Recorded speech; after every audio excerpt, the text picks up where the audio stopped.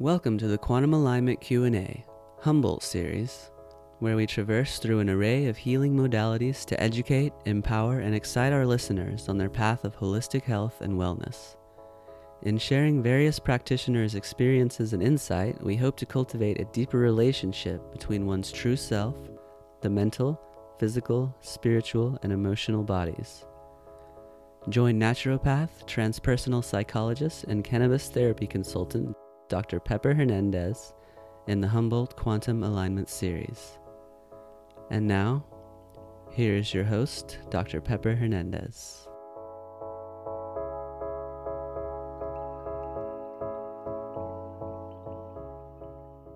Welcome, and thank you so much for taking time to be present with us today. Our intention for this podcast is for each and every one of us to get one step closer to the highest version of our aligned self each and every day, mentally, physically, spiritually, and emotionally. Today, we have Dr. Mary Nguyen. She is a primary care Western trained physician. She has a private practice specializing in trauma mental health. Hello there, Dr. Nguyen. Thank you so much for taking time from your busy schedule to be with us today. Thank you, Dr. Hernandez. It's my pleasure. Wow, I have so much respect for what you're doing and the direction that you're taking Western medicine within your own private practice. And with what you can share with us today, I have quite a bit of questions. So let's start off with just allowing the listening audience to know a little bit about how you came to be a private practice physician in trauma and mental health. Sure. So my journey actually started whenever COVID hit. COVID happened, and I started to see an uptick of mental illness in my patients, in my colleagues. My clinic schedule filled up, and it was all anxiety, depression, PTSD. People who were regularly functioning were cracking under the pressures of COVID. And my colleagues as well, they were working so much, and it was dealing with a disease that we had no idea of how to treat. So we were doing our best in terms of new medications, oxygen support. But what I found out was, people were going to die. And there was not much that we could do about it because we had very limited exposure and knowledge of this disease. And we were just experimenting before we have what we have, the medication we have now, which is, we put them on steroids and remdesivir and oxygen support. And I started to, witness suffering on such a massive scale. And I thought, I can't do anything for these people physically. So what can I do for them mentally? And all of my patients, we were talking, and I was doing everything that the book and Western medicine told me of, like, screen them for depression and anxiety, prescribe antidepressants if they meet these criteria. And I was, I thought I knew what I was doing. And I said, I prescribed all of these antidepressants. And I said, come back if you're feeling worse or it's not working for you. And I would say, 60 to 70% of my patients came back after giving it their best shot and trying these antidepressants and saying, this is not working for me.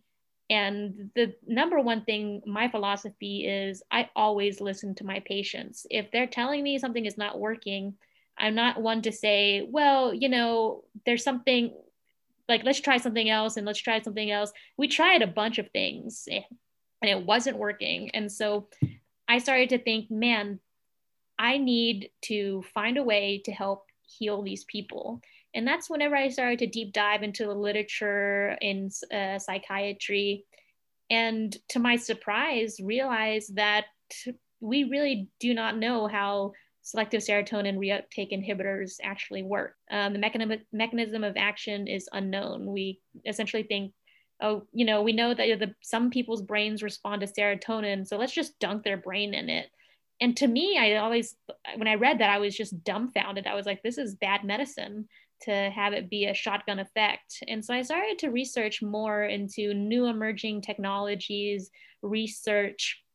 And that's whenever I stumbled across research coming out of Hopkins, very powerful research in terms of using psilocybin, which is the active ingredient in magic mushrooms, to help people get through PTSD, medication resistant depression, anxiety. And the research was so great. I did the statistical analysis. It was like irrefutable. Like there was no arguing against it.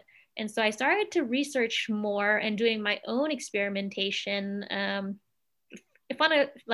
It's kind of a funny story because I started to read on mycology, how to identify these mushrooms. And so I went into my own community and started to collect mushrooms that I thought had psilocybin content in it, did the spore prints, bought the identification books. And whenever I found a species that I thought was psychoactive, I said, all right, I'm not going to give anything to my patients or even recommend anything until I know it has value and it works. So I identified these mushrooms and made sure I was 100% accurate. So that way I wasn't going to poison myself or my friends. So I invited my friends to basically go camping. And we got a bag of magic mushrooms. One was a nurse, another was a social worker. So we are all really feeling the effects of COVID and watching, everyone died. They were working in the emergency room. So it was high stress. And so we did a session. We each did, I believe, 3 to 4 grams each of us. And I had the most profound experience of my entire life. My friends, it was their first time, and there was so much that poured out of them, from childhood trauma to repetitive workplace trauma.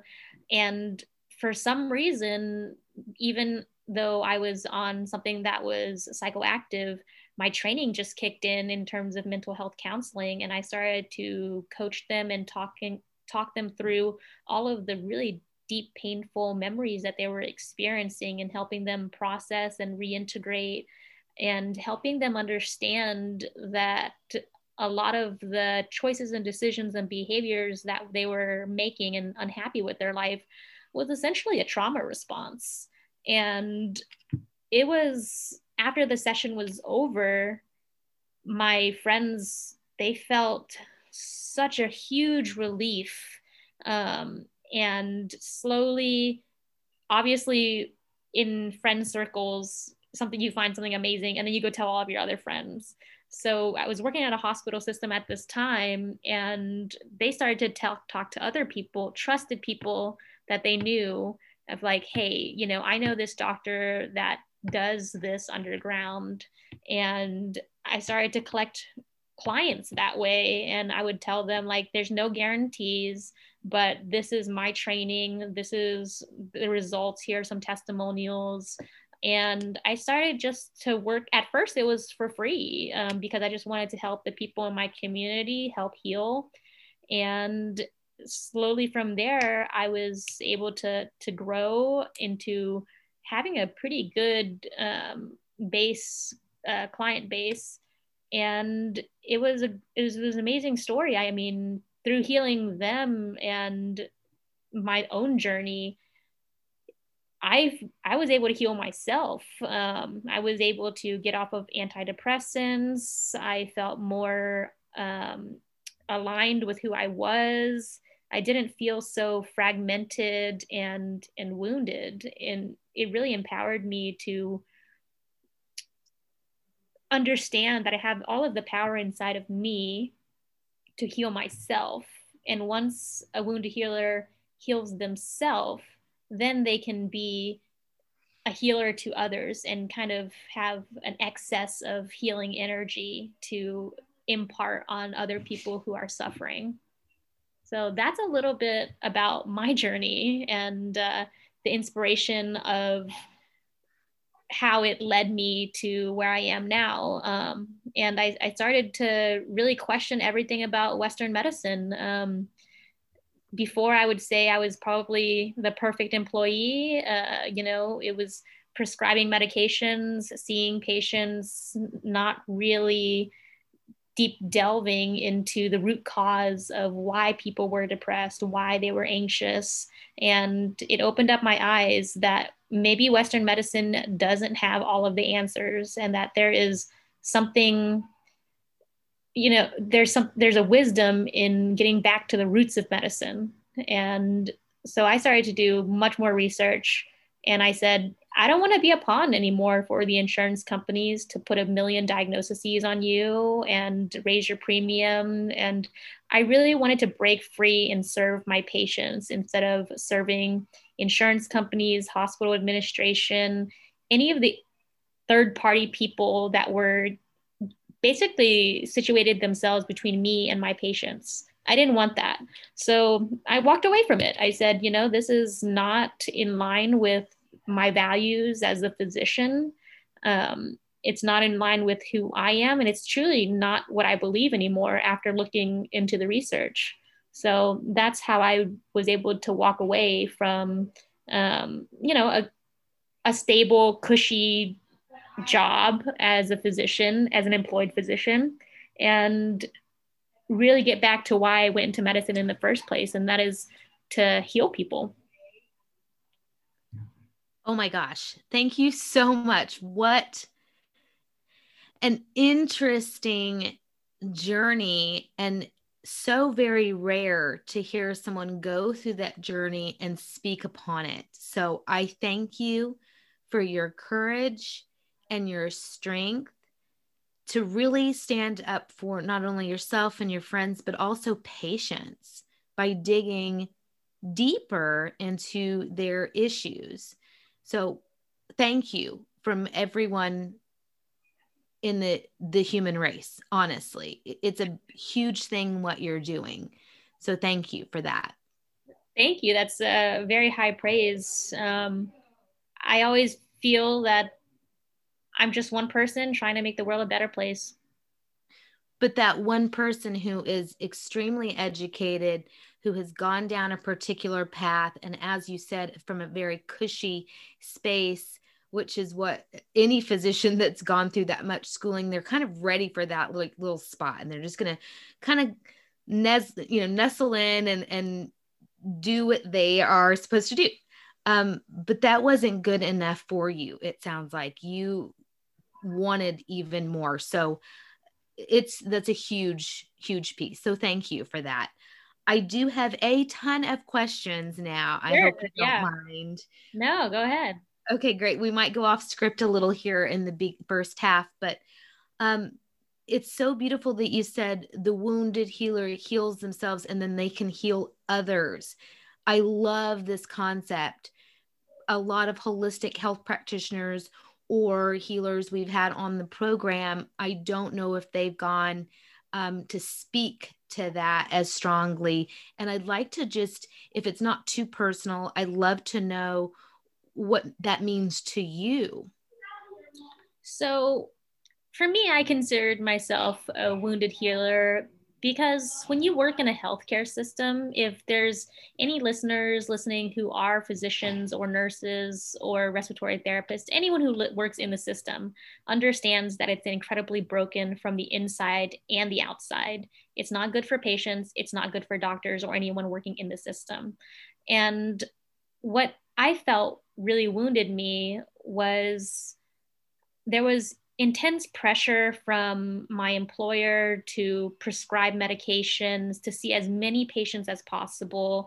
I was seeing patients every 15 minutes, and sometimes they would double book me. And so walking into a room, I had 7 minutes to know what the issue was immediately and then put a band-aid to the problem, because I just didn't have time to sit there and talk about foods to avoid to prevent reflux. I didn't have time to talk about changing in your life so you can be better, so you don't have to be reliant on medications. Instead of being able to sit down and talk to someone about, here are the foods to avoid so you don't have reflux anymore, I just had to say, okay, these are your symptoms. Here's some omeprazole, take it every single day.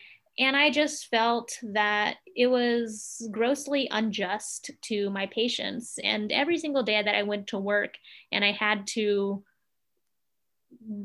do my job, to keep my job, I had to do things that went against my values as a physician. And that was deeply painful and hurtful. And when I'd go to the hospital to do call during COVID, it was the same exact thing. I never had a chance to really get to know my patients really well. And that's what I really enjoyed. It was very much, the hospital administration and healthcare system takes this really sacred profession of being a doctor, where we take this oath of doing no harm, and they turn us into a capitalistic unit where it's how many patients can you see so we can bill insurance for higher amounts of money. When you work in a system like that, I would almost like compare it to being in the military, where you grow up learning a set of values that is so integral to who you are, and then you go into war and you have to do really terrible things because your job demands that of you. And whenever you do things that are against your morals, your values as a person, I think you take on moral injuries that you can't recover from unless you leave the system that is abusing you.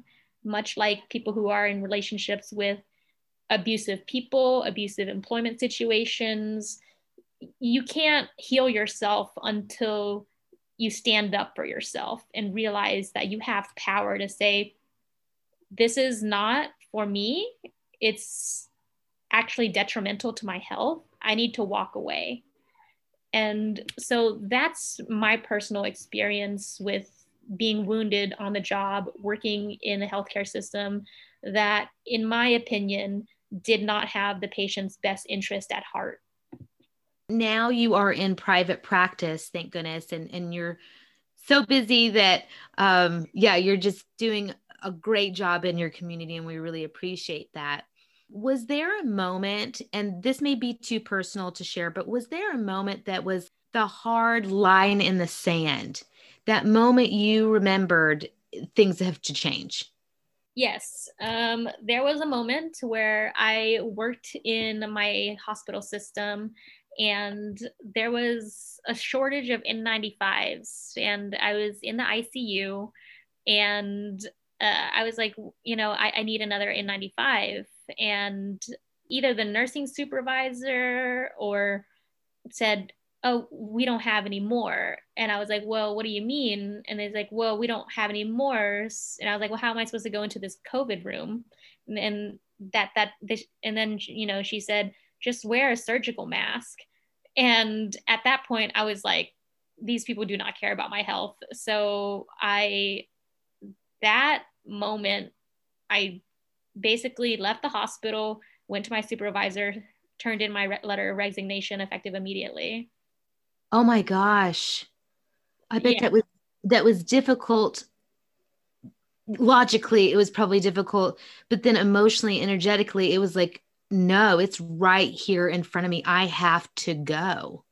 Yeah. Like emotionally, it was really hard because when you quit a job, if you apply to a different hospital system, they're going to want to talk to your old hospital system, like what happened.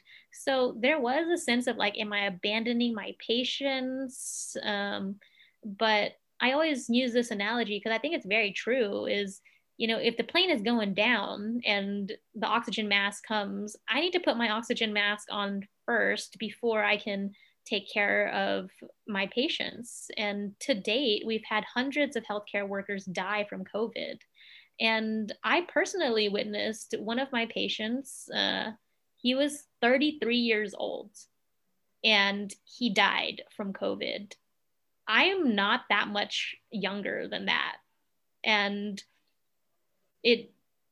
I had to put my health first and my life first, because I knew that my job on this earth was not locked into this hospital system. And I really had to ask myself some hard questions of, who am I loyal to? And I promise the hospital was not loyal to me. I had to attach myself to, I had to be loyal to my values, my mission, what I wanted to do with my life, because any sort of hospital system, they will replace you very quickly if you step out of line.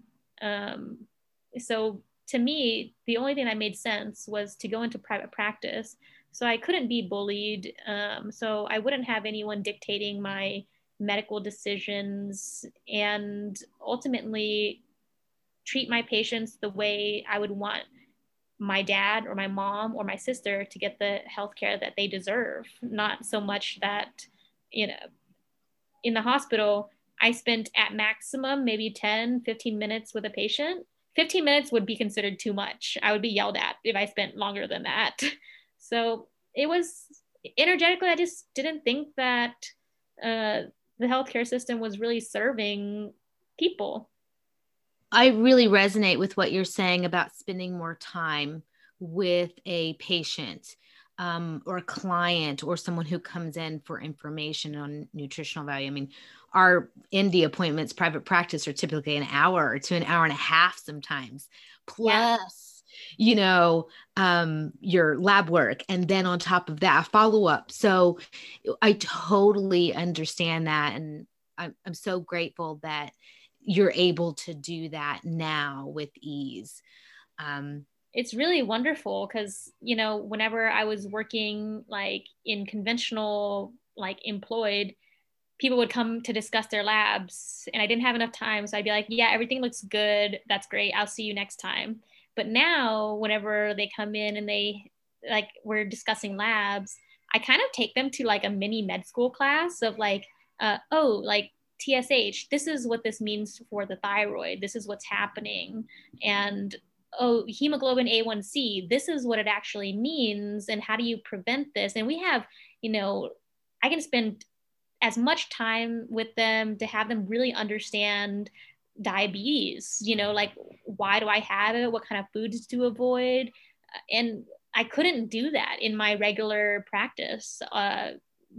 What I would be able to do in my regular practice is like, you have diabetes, I'm going to send you a diabetes education. I'm going to refer you to ophthalmology. I'm going to refer you to nephrology. I'm going to start you on metformin. We're going to check back every 3 months.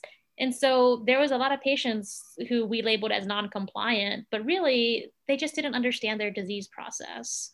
And so I love the fact that I get to spend time, talk to my patients about the kind of foods that they put in their body, how it's affecting them, why high blood pressure is bad and why it needs to be controlled, even if they feel asymptomatic from it. So I love the fact that I get to spend time with them and talk to them and not treat them like just a cattle number on a conveyor belt, Yes. And we need more physicians like you always say. Shop around for your physician. It's okay to fire your physician, which is coming out of my mouth, not yours, but for our listeners, it is okay because you will find an ND like myself or an MD like Dr. Nguyen. So it happens to be that time in our podcast. We're going to take a short break and give a shout out to a local aligned business that I love so very much. And I think that you will too. When we come back, we'll be talking with Dr. Nguyen more about her mushroom experiences, psychedelic suggestions, and anything she'll tell us about. Sure. Yeah, sounds great.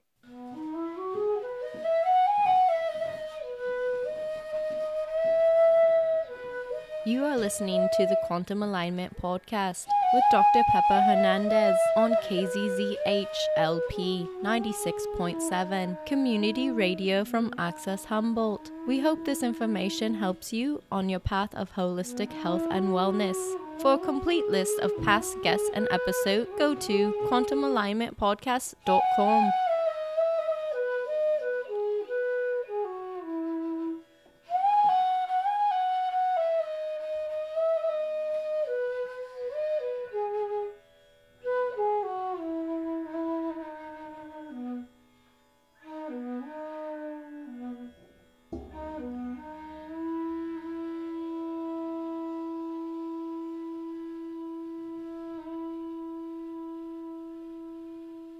Hello, everyone. Welcome back. Let me reintroduce you to our guest today, Dr. Mary Nguyen. Adore her. She is here with so much knowledge. Thank you again, Mary, for being here. I appreciate you. Thank you. Yeah, it's been fun. It's going to get even more fun for us as listeners to hear what or how you answer some of these upcoming questions. And I just kind of thought that if you were comfortable, and again, I continue to frame these questions as if you were comfortable, because if you are not, just say you're not, and we can move forward. They're like, like if you don't like a question, you just say pass, and I'm okay with that. Yeah. So I'd like to get a little geeky and ask you some questions about psilocybin, how you're using it with your personal self, how you're using it in your practice. And then I have other questions besides that, but can we start there? Yeah. So the way I use it for myself is I actually like eat the mushroom as is. Some people want to grind it down and make tea, and other people have various different ways, but I just eat the mushroom itself, and I weigh them in terms of grams. And there's several different scales on the internet in terms of how intense you want your trip to be. So a good, I would consider a dose, and I don't recommend, everyone is very different, very sensitive. For me, my sweet spot dose is around 3 to 4 grams. And I use it more in a therapeutic sense, less as I think there's a space in terms of you can have a lot of fun, but I use it in terms of an adjunct to my meditation practice.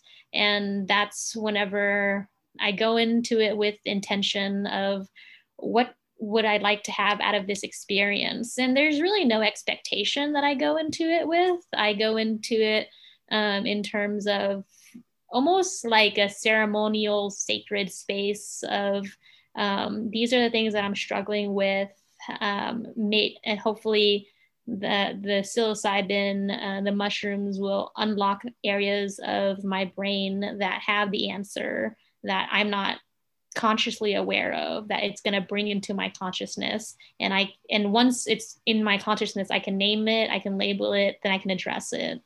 So that's for me how I go into my own healing. In terms of my patients, because of like the legalities for my patients who are interested in this, and one of my rules is I never bring it up to my patients ever. They have to bring it up to me. And if I think that they're a good candidate, then I switch it over, and it's like, okay, you are no longer going to be my patient. If we're going to do this, you're going to be my client, and I have a separate coaching entity, and I'm going to have you sign a piece of paper that says I'm not your physician while this is happening. I am your coach, and any sort of medication that you take, I have no control over. So they provide their own mushrooms.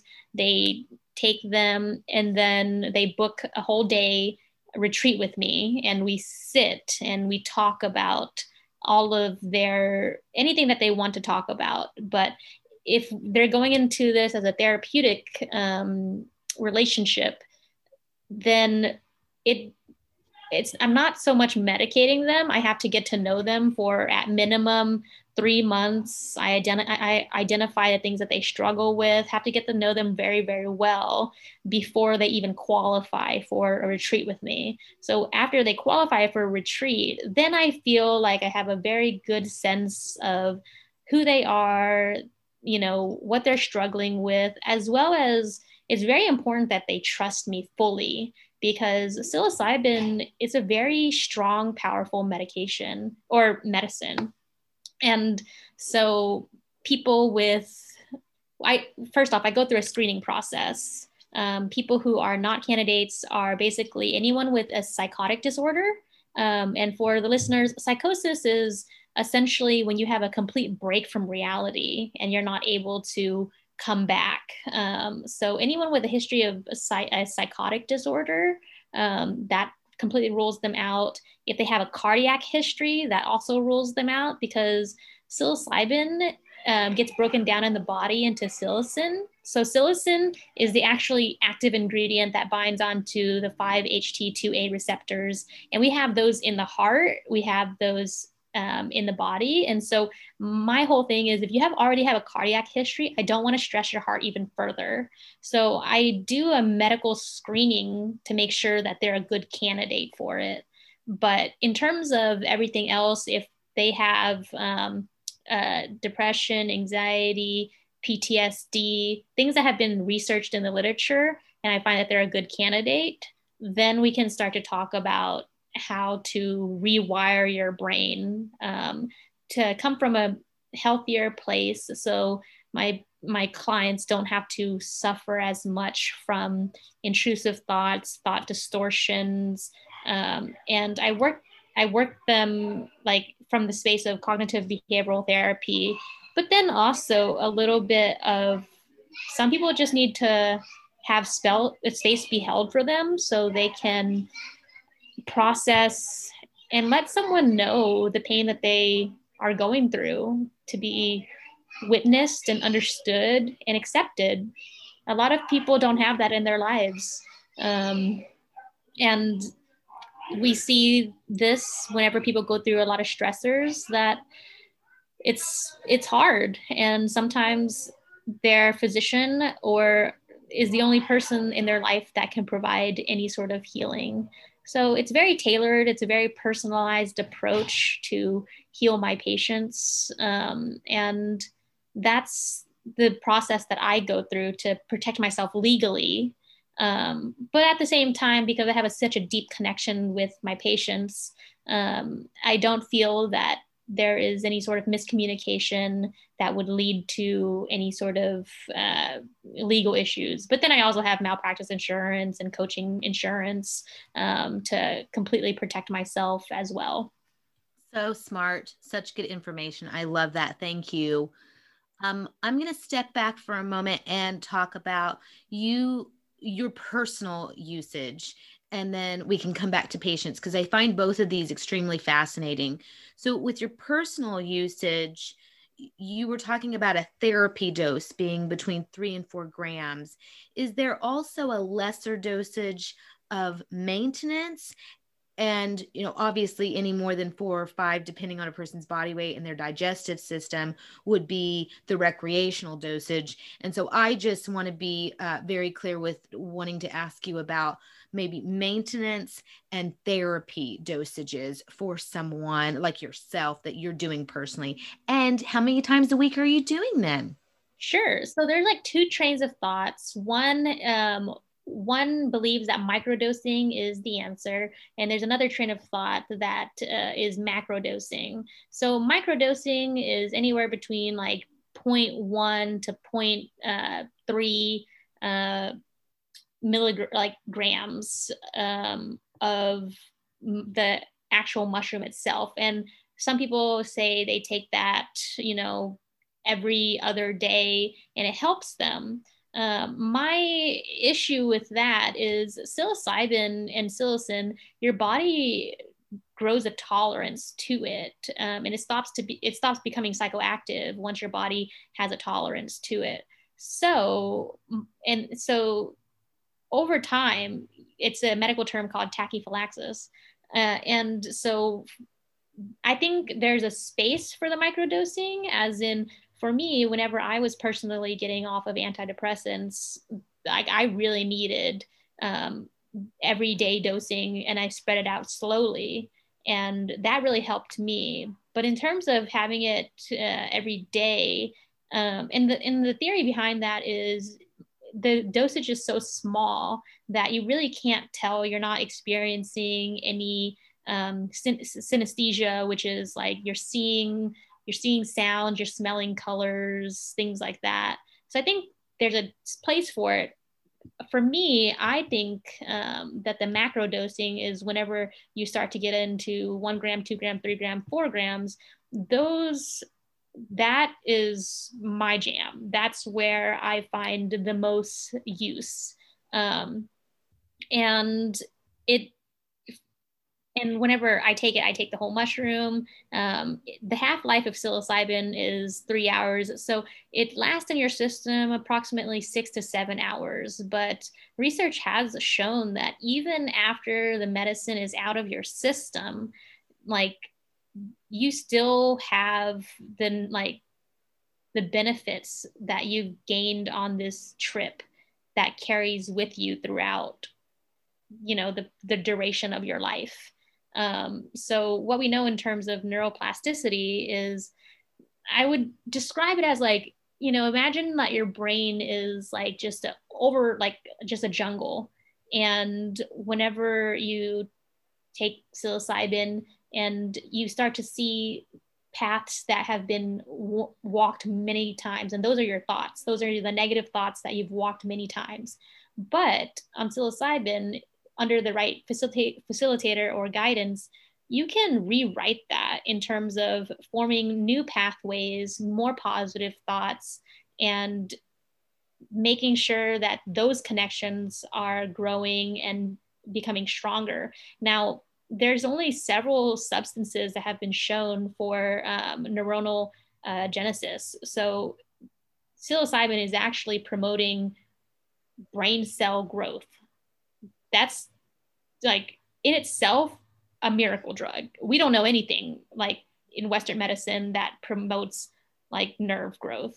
Essentially, that's why you hear people when they have a spinal cord injury, doctors are like, I'm sorry, we can't do anything. Like, it's up to your higher power now.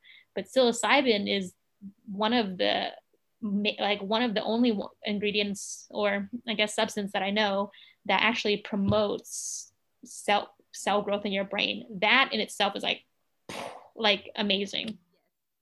So that's for my journey. That's kind of what I believe is the most beneficial, is kind of the bigger doses. And I actually don't do it quite often because sometimes it can be a little much. I personally believe that everyone in their life has experienced trauma. I think life is a very traumatic process. People have losses, stressors in terms of jobs, relationships, the way they were brought up, intergenerational trauma that gets passed down. So I think that if you do it too often, then it can be a lot to process, and it can actually destabilize you if you're not in a very good place to begin with. So for me, at most, I do it once a month, but it's very intuitive for me. If I feel the need to explore some self-limiting belief or some symptom that I'm having or some struggle, then I will have a session if things are very tangled up inside and I can't access it through conventional means. It's almost like a last resort medicine for me. It's not something like, oh, I have a tiny problem in my life, let me do some shrooms and all will be well. I try literally everything else: yoga, meditation, mindfulness, therapy, talking it out with my friends, journaling, all of those things. And if I can't find a solution, then I will seek, my inner wisdom, and using psilocybin to access that. So I would say on average, maybe once every 3 months or so. That's going to range, but that's for your personal usage and that's how you're using it. So I appreciate that. And you're using it raw form and just eating the mushroom. So good for you. Yeah. There are a lot of ways people can get it into their body. Honey is a nice way that a lot of people use palatable wise, and teas and different things like that. I want to get more on that side of it for just a moment. And for clients who are coming to you as a coach now, we're jumping over from you, the MD, using it personally, but over to the coach aspect. What does that look like? Number one, you kind of said the things that were a perfect candidate, but really, what is the perfect person coming to you? And then number two, what does a retreat look like? Can you walk us through a day of that retreat? Sure. A perfect client is basically someone who is not actively suicidal, doesn't have any psychotic disorders, doesn't have a condition or a diagnosis that I feel uncomfortable treating, as in if they have bipolar type 1 and they're in a manic episode, giving them psilocybin is going to worsen it. Psilocybin, it makes your brain even more psychoactive. So in a way, sometimes I've seen it can throw patients into a hypomanic episode. If they already have a predisposition to it, then that totally takes it off the table. And I tell them, whenever they are my patient, I tell them, you're not a candidate for this. I'm sorry. And they are very accepting of that. But for everyone else, as long as they don't have any mental disorder, that's what I consider pretty severe, like schizophrenia, or bipolar type 1, which is like the manic phase where people are speaking so pressured that you can't even understand them, like they're not going to be able to benefit. Obviously, people who are nonverbal or lack a certain cognitive function, then they're not going to be self-actualizing if they're having trouble understanding like just basic communication. So those people are just not candidates. That doesn't mean that they don't deserve help. I just don't think psilocybin is the best medicine for them. And then for a retreat, what that looks like is after I get to know them for, anywhere from between 3 to 6 months. And, it's a joint decision that we make, as in I have to feel like they're ready. They have to feel like they're ready. We come to a conclusion of like, okay, we both feel very comfortable with this. Now let's go to the next phase. So a retreat, it happens on a private property. And so they come in the morning. Everything is essentially laid out, personalized for them. I ask them to do homework to bring to the retreat, like what, it's a questionnaire. It's about 20 questions. Like, what would you like to get out of this? How would you like to see your behaviors change? What state do you want to get back to? So a lot of self-exploration questions that they need to answer beforehand. And then during that phase, in the morning, we talk about, expectations, as in there's no guarantee that you're going to be fixed or you're going to have a good result. Like, this is still experimental. You came to me because you've essentially been turned away from every single doctor that's wanted to help you from depression, and it's failed you. So this is maybe not a last ditch attempt, but I take on pretty sick patients that have been trying to get help for many, many years, and they're not able to get help. So I talk to them about expectations, and a lot of times patients like, well, what are we supposed to talk about? And I'm like, whatever comes up for you, and I promise you something will come up. That's what we'll talk about. When you put too many structure, like this hour to this hour we're going to talk about your childhood trauma, this hour to this hour we're going to talk about your adult trauma, like that's not really the way to go about it. You just at first, so it's the first like hour that we talk about expectations. I ask them, do they feel comfortable? How do they feel about going out into nature? Because it's a private property, so there's no one around. So I just eliminate all sorts of like roots of paranoid thoughts, which can happen. So I want to make sure that it's a great experience in terms of they feel safe, not only physically, but emotionally, to really open up to another human being and show people or show someone the things that they've had to struggle with in their life. I've had patients tell me things that they've never told another single soul, including their spouses, because it's been so painful. And, so the whole day essentially is, there's 1 hour, and then the entire day is up to the patient.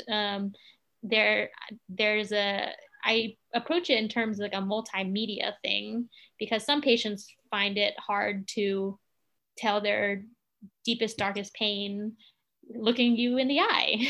So there's like a media in terms of like the enjoyment of colors and visuals. There's music that I incorporate from the Johns Hopkins website that they use during their research.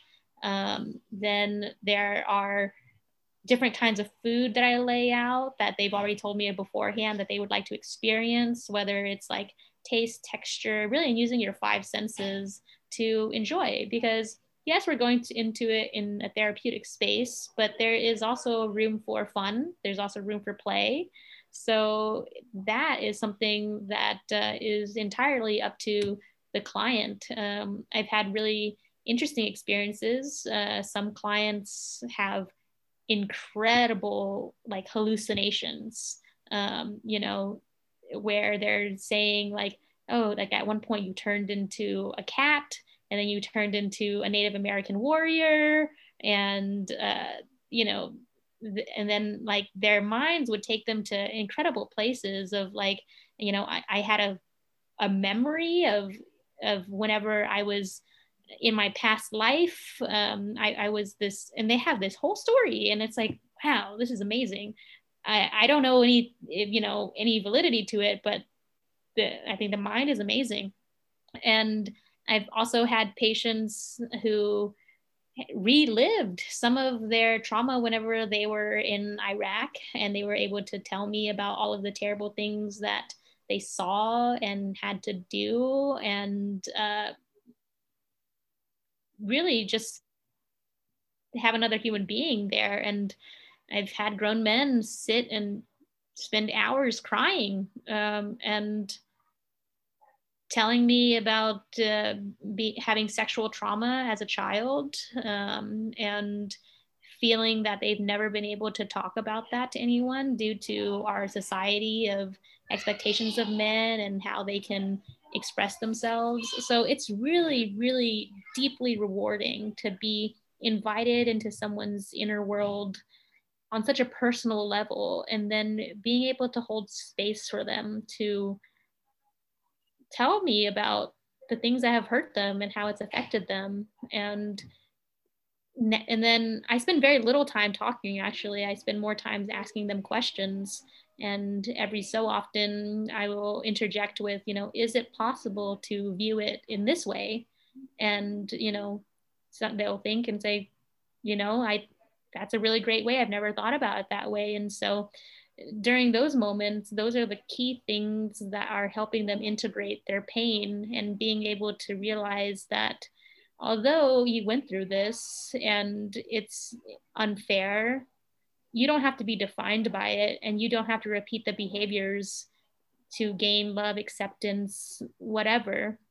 That you can say, I had this experience and I'm choosing now to not respond in a trauma response way and live my life in a way that is more healthy and conducive and aligned with my values as a person.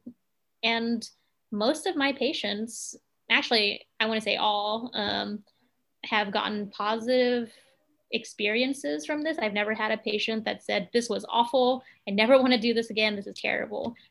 All of my patients or clients have said this was a life changer for them. It changed their life. It changed the way they viewed the world, the way they viewed themselves and their role in their own healing.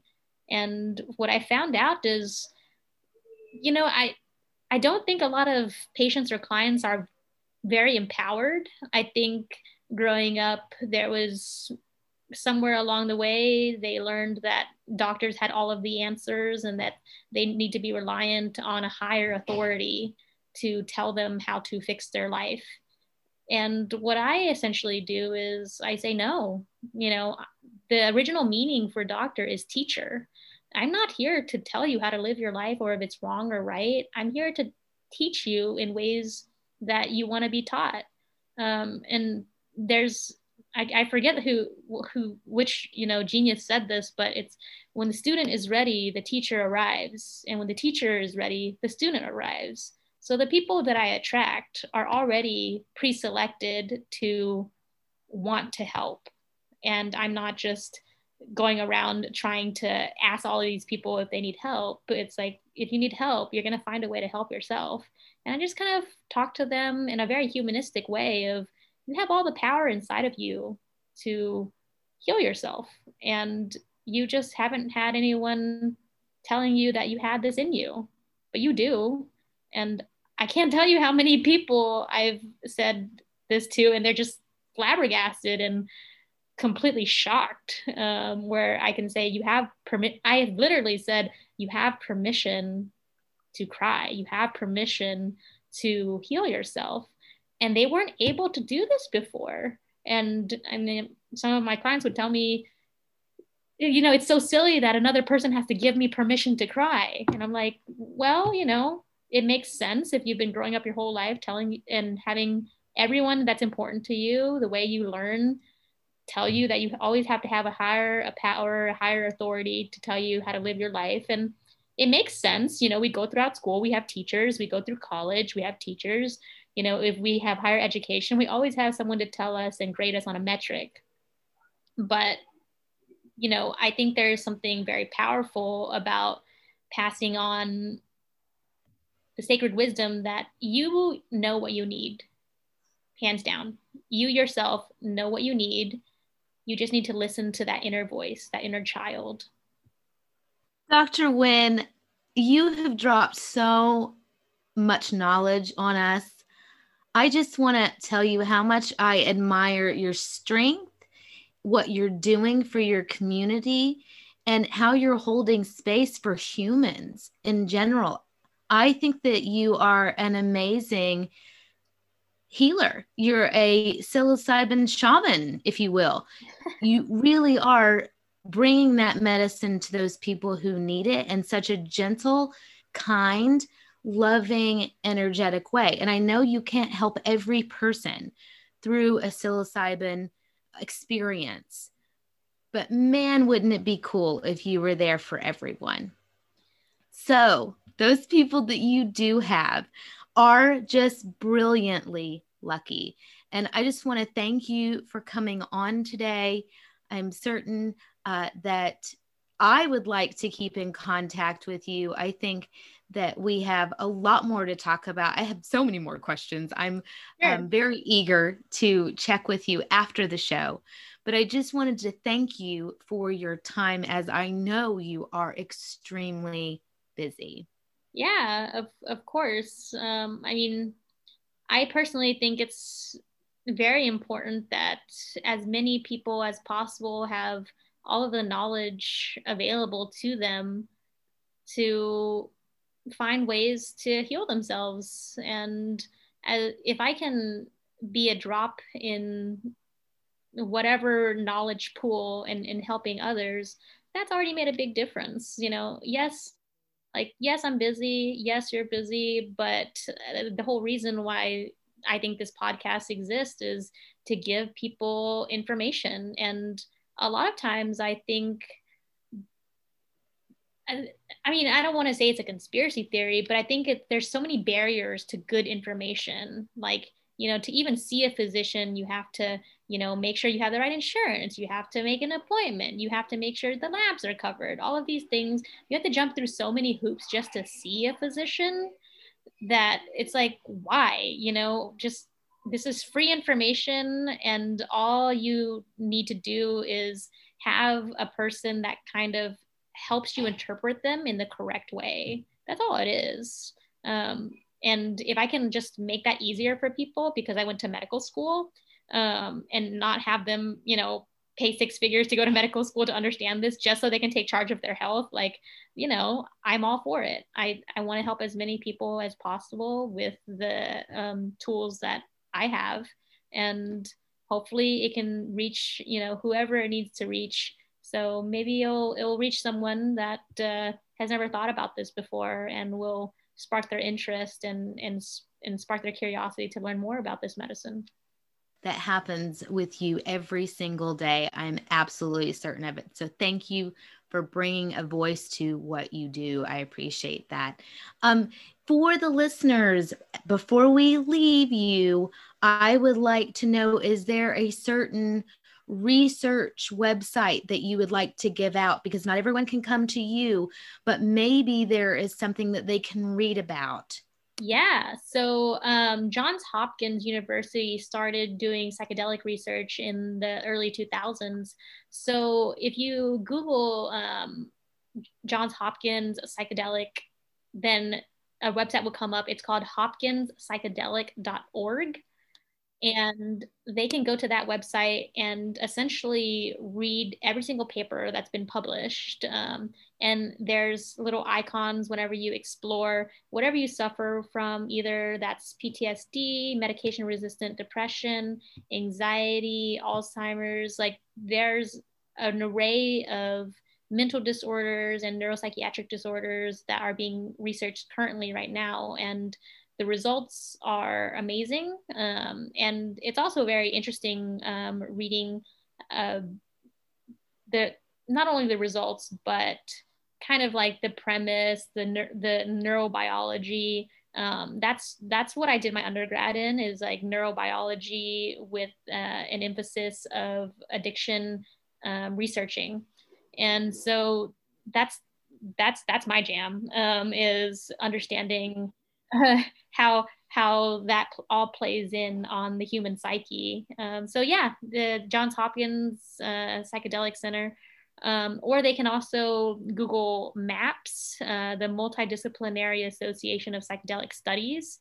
They have really great information too. But if you want to learn about the literature, then Hopkins is the premier, the website that you want to go into. Great. Thank you so much. Dr. Nguyen, thank you again for taking time to be on the show today, encouraging everyone to get one step closer to their highest aligned self, the mental, physical, spiritual, and emotional bodies. And your enthusiasm for your work has really been brought to life in this podcast. So I appreciate you. To our audience, thank you for tuning in.